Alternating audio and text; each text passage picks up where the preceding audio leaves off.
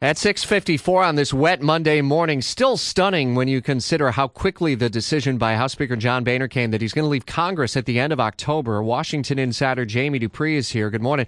Morning, Big Rich. victory for the Tea Party supporters, obviously, but are they lining up anyone to take on the challenge of, I guess, the number 2, Kevin McCarthy, over on the House side? Yeah, at this point, that answer is no. Boehner's number 1 lieutenant, the majority leader, Kevin McCarthy, is the leading favorite to become the new speaker, but that same group of more conservative Republicans, sort of the Tea Party types who fought openly with Boehner, if they're not pleased, they could still block McCarthy in a majority vote on the floor of the House. So as I asked on my blog this morning, can the Tea Party play kingmaker when it comes to selecting the next Speaker of the House? In some ways, Rich, that answer is yes. In others, maybe not.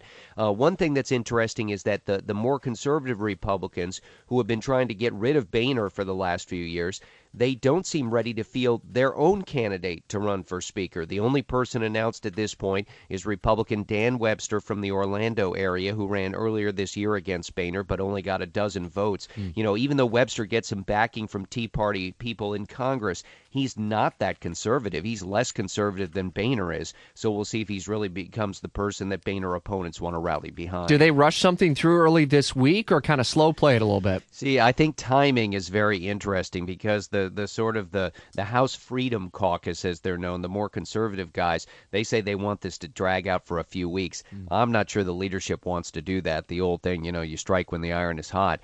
So that the timing will be interesting. They're in session this week and next week, and then the week of October the 12th, the House is out. So I could see leadership elections maybe that week we come back in October. We'll just have to wait and see. All right, we'll talk more about that, and then the potential of maybe a government shutdown this week as well over funding. And, you know, the whole battle over the leadership and the direction of the Republican Party is intertwined with the question of what happens with government funding that runs out at midnight on Wednesday night. I still think Boehner's resignation announcement might take the steam out of that, but it doesn't mean it might not be a bit messy over the next few days. I'd say other things to look for, top 5, if you will. Jamie's blog at WOKV.com this morning.